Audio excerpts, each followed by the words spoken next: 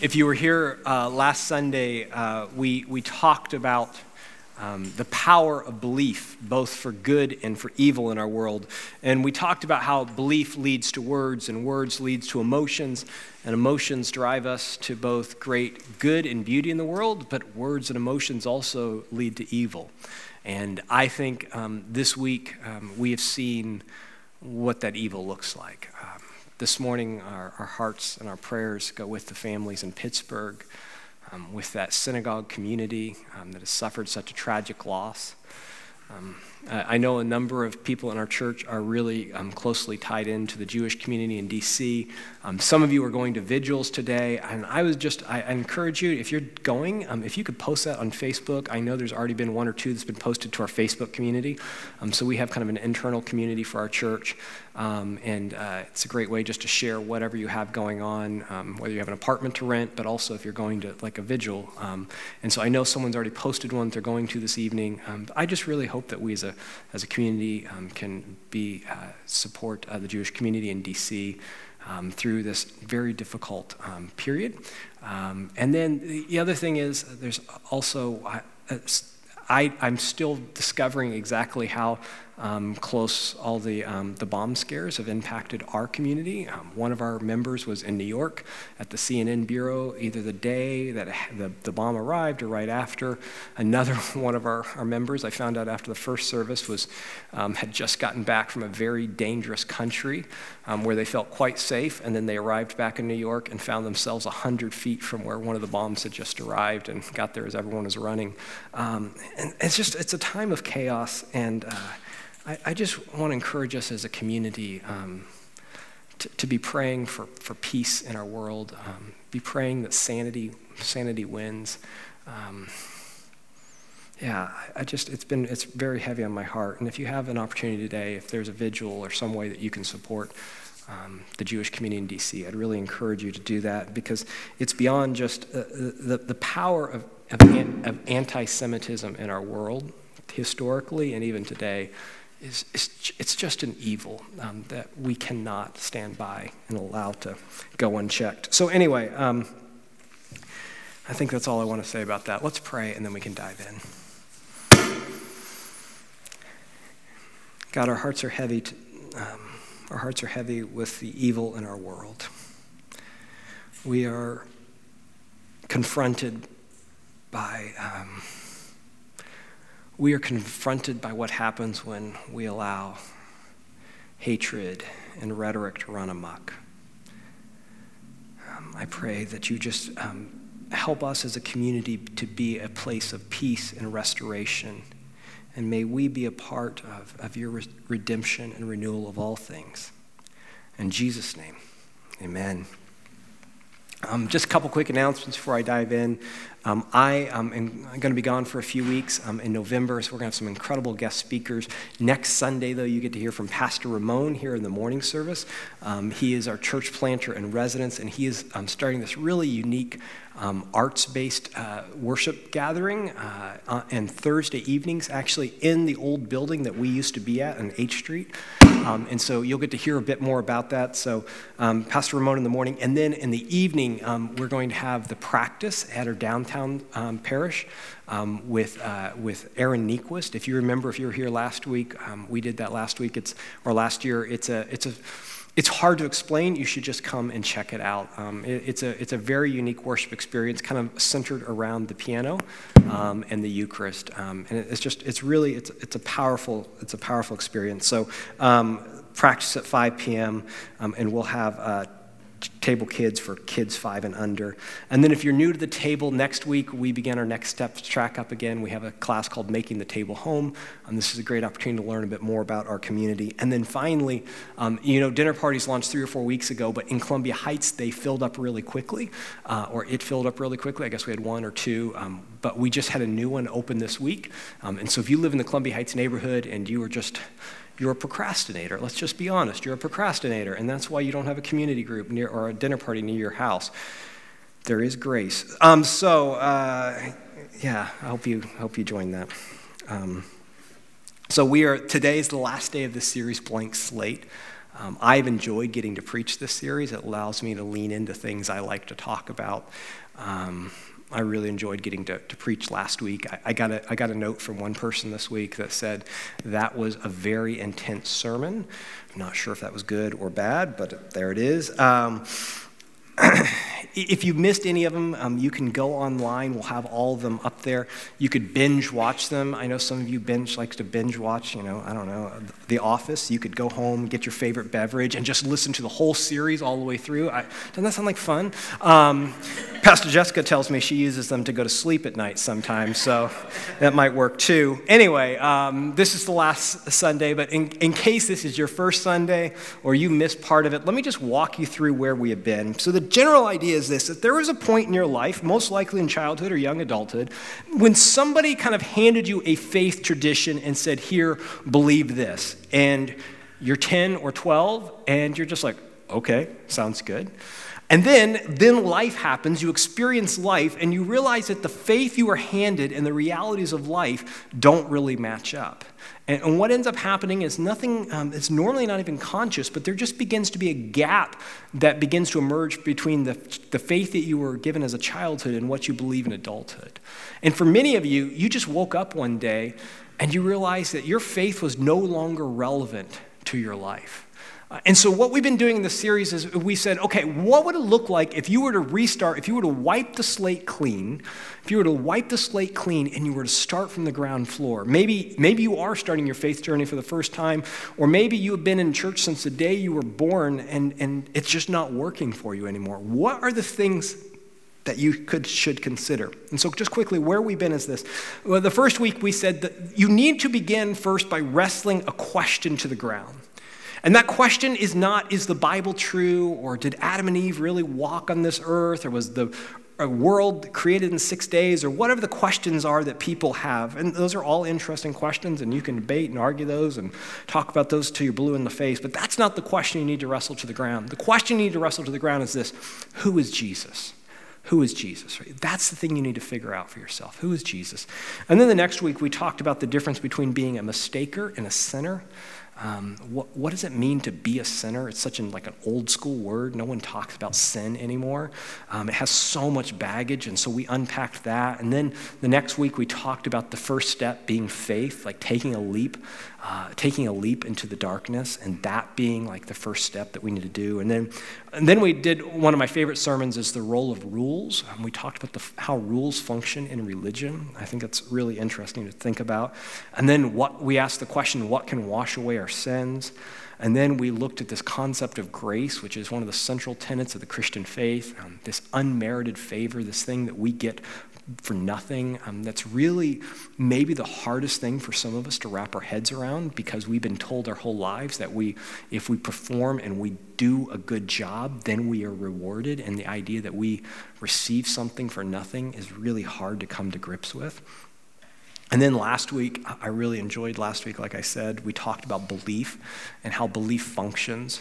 And just we stripped it of all of its religiosity. Right? Belief gets attached to all these kind of mystical things.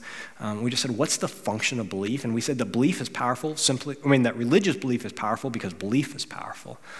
And we kind of explored what makes Christianity different. And at the end of the day, the baseline for that sermon was that what's fascinating about Christianity is it's not based on belief. It's based on an event.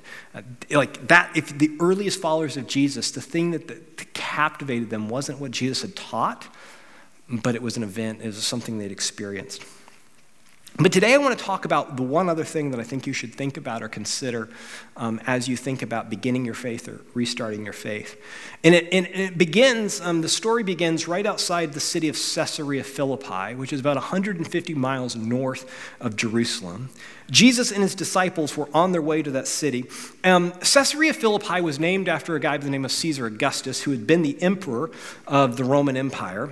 He had died, and the city had been renamed for him around 14 AD. So Jesus was just beginning to drive right about that time and getting his learner's permit. And so, or whatever 14-year-olds are doing, that's too young. Anyway, Yeah, now I'm processing when you can drive. I got my learner's permit when I was 15. You don't need to know this, but I wanted to drive so desperately because I lived in Texas, and that was the only, you had to drive everywhere. So the morning that I turned 16, I'd had my learner's permit, and the morning I turned 16, I made my dad get up at 8 a.m. The moment the DMV opened, we were the first people in line, and then I was free. I wasn't. Has nothing to do with Jesus. I don't know why I share these stories. So anyway, Jesus. So around the time Jesus was 14, Caesar Augustus dies, and the city is named after him. I think I have a picture of the ruins here. There's not much to look at now, but in the time of Jesus, this was an incredible city. It was just a stunning city, and Caesar Augustus, the guy the city was named for, he was the adopted son of Julius Caesar.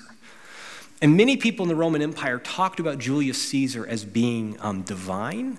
And so Caesar Augustus would have been referred to as the Son of God. We sometimes miss what the political language that's overlaid the gospel text. A lot of the language in the gospel has incredible political implications. So to say that Jesus is the Son of God is in direct denial or a direct competition with the idea that Caesar is the Son of God. So anyway, they're on their way to Caesarea Philippi, or they're outside the city.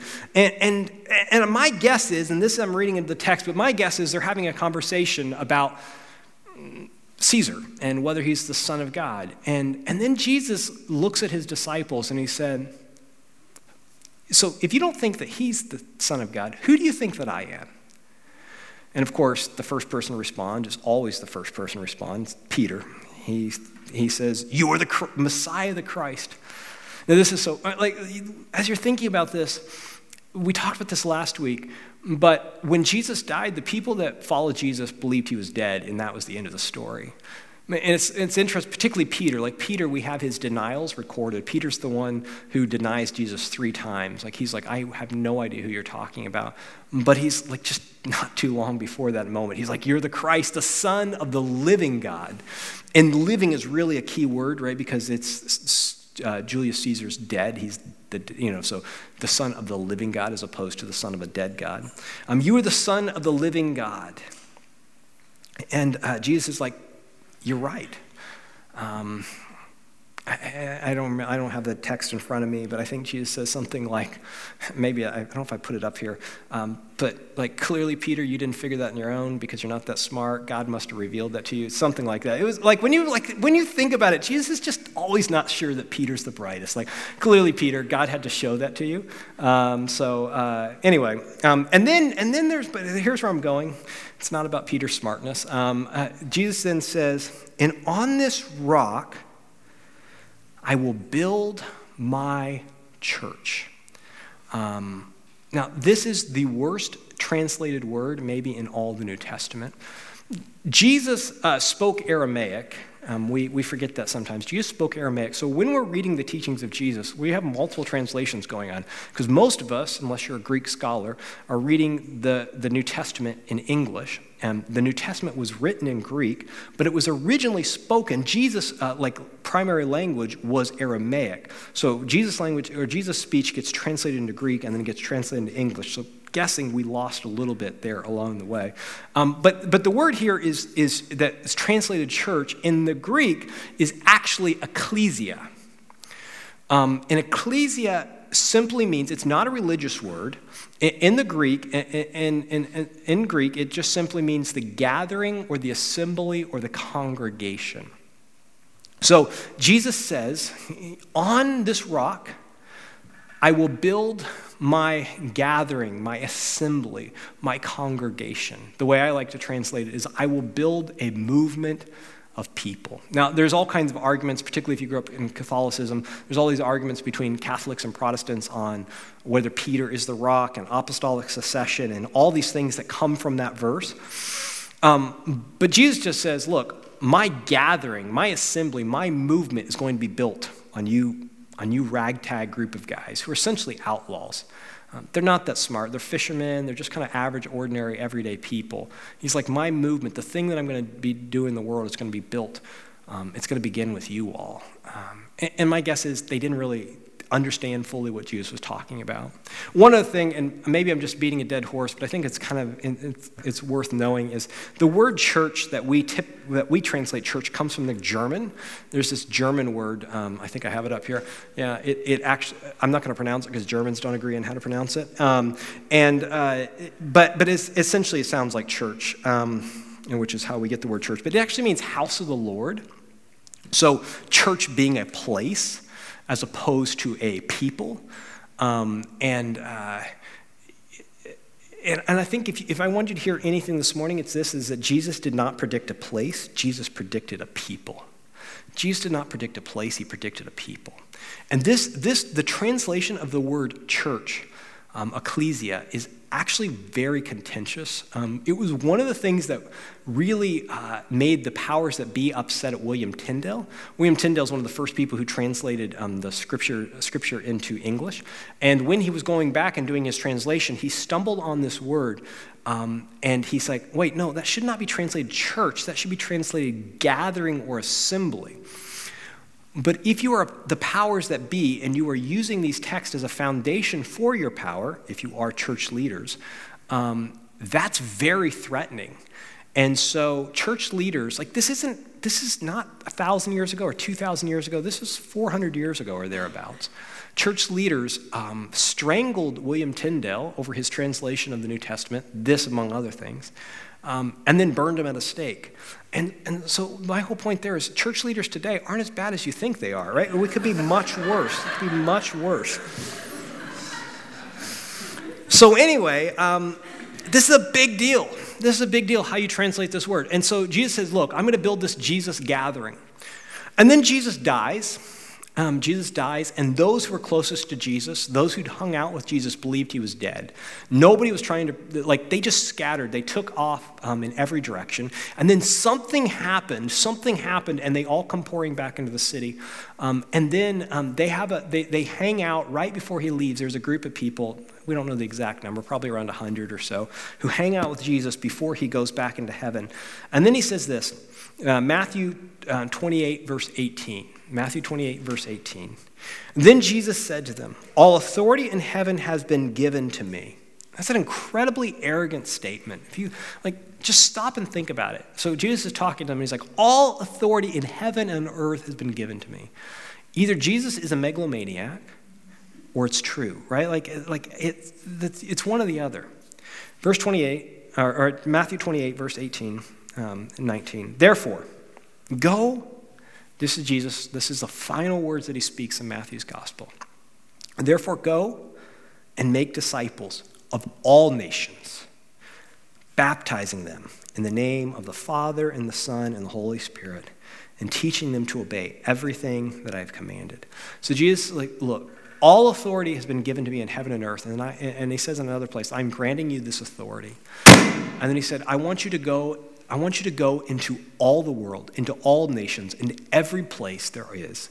This is not a message for a small area, for certain people. This is for all the nations. And I want you to baptize, inaugurate people into this movement, into this Jesus assembly, this thing that is starting with you.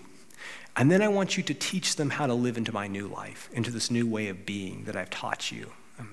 You're to go into all the world, spreading this Jesus movement. And you have to think about this. These people it's a ragtag group. They're outlaws, essentially. Jesus has just been killed. They are on the margins of their religious world. And Jesus says there's something that's amazing that's going to happen in and through you, and it will change the course of human history. And then the final words that Jesus spoke to them in Matthew 28:20, and he said, and surely I am with you to the very end of the age. And then this is just, I find interesting. At that moment, Jesus disappears, which I don't know why I think that's interesting, that he's like, I will be with you always, and then poof, he's gone.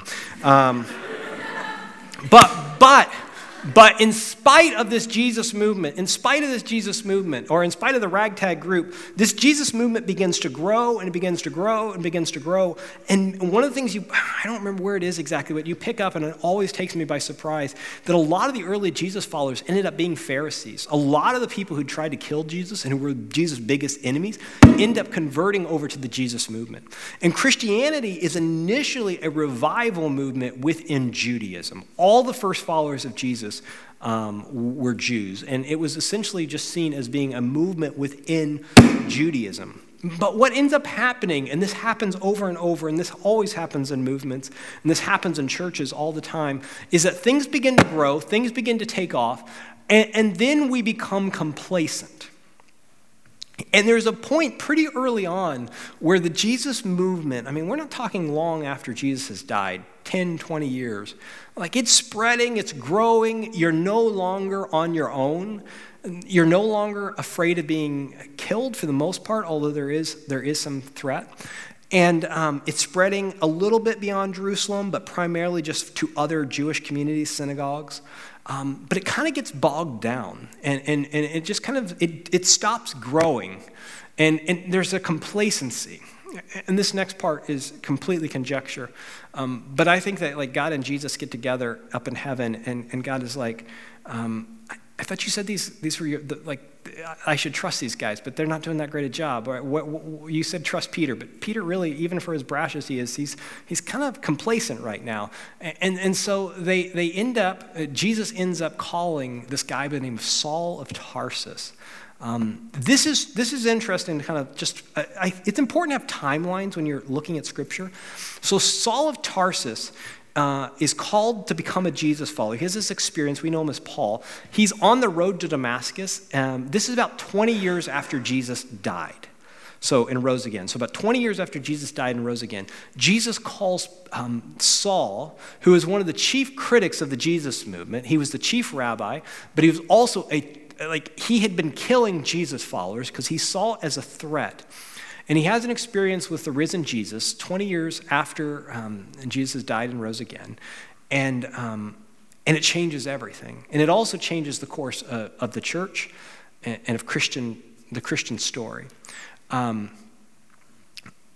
Paul, because this happens 20 years after Jesus has rose, most of the early disciples are still alive because they were young guys. So they're 40, 45. So Paul, a lot of what he knows about Jesus, he learns firsthand from Jesus' early disciples and followers. And wow, that was loud. You can't figure out why it's doing it. We're trying to figure it out, but I'm just going to keep talking through it because I hate holding a handheld mic. Kind of, if you're charismatic, just think of it like the Spirit speaking through the sound system and discern what the Spirit is trying to say to you. It happened at a really powerful moment in the other service. Like, there was something, I was like, if God was going to speak, and it just was so loud, the whole room jumped. And it may have been God. Anyway, we were talking about something important. So Paul, and so he hangs out with, he goes and meets with the Jesus disciples. And essentially what he says to them is, okay, guys, let's split the world up. You all take Jerusalem, and I'll take the rest of the world. That's kind of basically how the conversation goes. And that's not in the Bible, but that's my guess. Because that's into what's happening. All the other followers of Jesus, they never really, like that early those early group of people, they don't really ever move that far beyond where they began. But Paul, for the next 30 years, travels all over the Roman Empire. I mean, he takes, you should go home. I tried to get maps, and it just got a little too confusing because there's so many trips. He has 4 major missionary journeys. But go look at, like, where Paul traveled. I mean, he goes from Syria, he goes over to modern-day Italy, to Rome. Some people think in his travels he went all the way over to the UK, Great Britain. I mean, he is going all around the Roman Empire. Multiple times, like every major city. If there was a major city in the Roman Empire, Paul was going there. And when he would go to the cities, his goal was simply to proclaim the message of the risen Jesus, and then to start a Jesus gathering, to start an ecclesia. Essentially, he was starting small groups, these small little churches, these small little Jesus communities, wherever he went, and then he would go on to the next city. This, by the way, is why the letters that Paul writes that we now have in the New Testament, those letters are written to these small churches. Some of them, the pastoral epistles, are actually kind of organizational in nature, right? Like, this is how you should structure these early churches. Others, like Romans, are theological in nature. He's trying to give some theology to these fledgling churches. But so he's going from church to church to church, or from city to city, starting these Jesus gatherings. But the thing is, and this goes on for a period of 30 years, there's all kinds of hardship. He's shipwrecked. He's put in prison. It's a really difficult time, but Paul is a force of nature. He can't be stopped. And then at the end of 30 years, there are Jesus gatherings in all of these cities, but we shouldn't over-exaggerate how many people, followers of Jesus, are by this point. So 30 years in, 5 to 10,000 probably on a high end. Most of the cities, these gatherings are really small. They weren't that big. And then Paul is arrested and he's taken to the Roman Empire. And he's going to be killed. And you'd have to use your imagination for these next few moments. But one of the things that we end up doing is sometimes we end up lionizing or idolizing people of great faith. And we make them as being people who never have doubt. But if you've ever known anyone of great faith, or you've ever known anyone that's accomplished something great, you're like, that person has never doubted before. I guarantee you they have, because if you ever had a chance to talk to someone who's accomplished something great, there were moments in the middle where they didn't know if they could go on. I mean, I love reading stories about Dr. King. There's these powerful moments where early in the civil rights movement, he's like, I don't think I can go on another day. And my guess is that Paul, as he's dedicated his whole life to this Jesus movement, and they've been told that it's going to spread through all the world. But when he dies, it's pretty small. And it's pretty insignificant. It really is. It's not making a big impact in the globe. And this is where you need to use your imagination. But they're taking Paul. Paul is held in basically a pit where political prisoners are held. You can go visit this in Rome today, and it's at the base of Palatine Hill where the emperors have their palaces, and so they're taking Paul out, and as they're taking him out, they take him past the Roman Forum. And I have a picture here. I went to Rome last summer, and some of the pictures are mine. Some of them I stole from Google.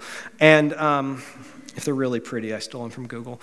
And they take him past the Roman Forum, and I've got the pictures of the ruins here. But the time Paul was being walked through the Forum, there weren't ruins. They were phenomenal. And they're temples, incredible temples to every god you can ever imagine.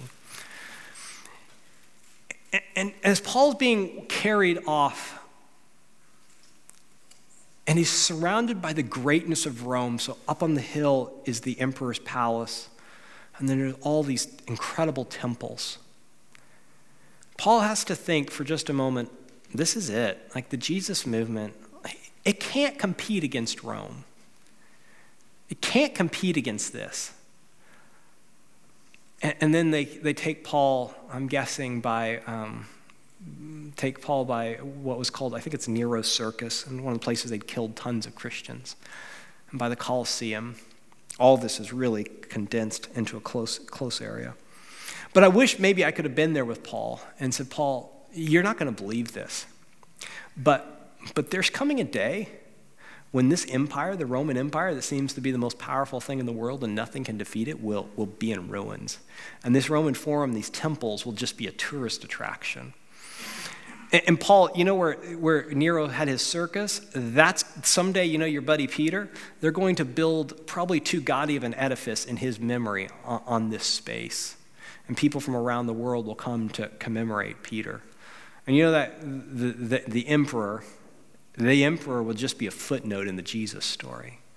And Paul, the Colosseum there, where so many people have lost their lives, in the Colosseum, it will just be ruins, but in the Colosseum, there will be a cross commemorating the risen Lord. And Paul, I know you think all hope is lost, and I know you think this might be the end. I know you've got to have doubts in this moment. But Jesus meant what he said, because when there was that moment on that road where it's just Jesus and his disciples. He says this, I didn't read this earlier, but he said, I will build my church, I will build my gathering, I will build my movement, and the gates of Hades or hell will not overcome it. The power of the Roman Empire, the power of evil and darkness in this world, the thing that seems to be insurmountable, whatever that thing is, it will not overcome this movement that you have begun, that I have tasked you to be a part of. And I want to kind of end this series talking about this because I believe that all of us have been, every single one of you have been invited to be a part of this Jesus movement. If you know church history, or you know history, don't forget church history. If you know history, there are moments of incredible darkness and evil and stupidity in the history of the church. The reason is because people are stupid and evil. Right? That's why. And the church is comprised of people. But the church is also one of the most beautiful and powerful movements of good in human history. It is, we forget this, but it is the most diverse, multi-ethnic, and beautiful expression of the entire humanity that exists. The expression of that we forget sometimes because we kind of get stuck in our homogenous communities. But the body of Christ is the most diverse and beautiful thing you've ever seen. This morning, around the globe, there are Christians in every part of the world who are all celebrating the same risen Jesus that we are brothers and sisters with. The force of compassion that has been unleashed in the world, hospitals that have been built, schools that are educating people that nobody else would educate. And there's all kinds. There's dark sides to a lot of that. But Nicholas Kristof, who's a columnist in the New York Times, does such a good job. He's an atheist or an agnostic, but he does such a good job of capturing the beauty of what Christians are doing in the darkest places where nobody else would go around our globe. In spite of the brokenness of the church and in spite of the wrong that it's done, it's still, I believe, the hope of the world. And I'm more convinced of that today in a world where it seems that chaos and darkness may have the final word. It does, right?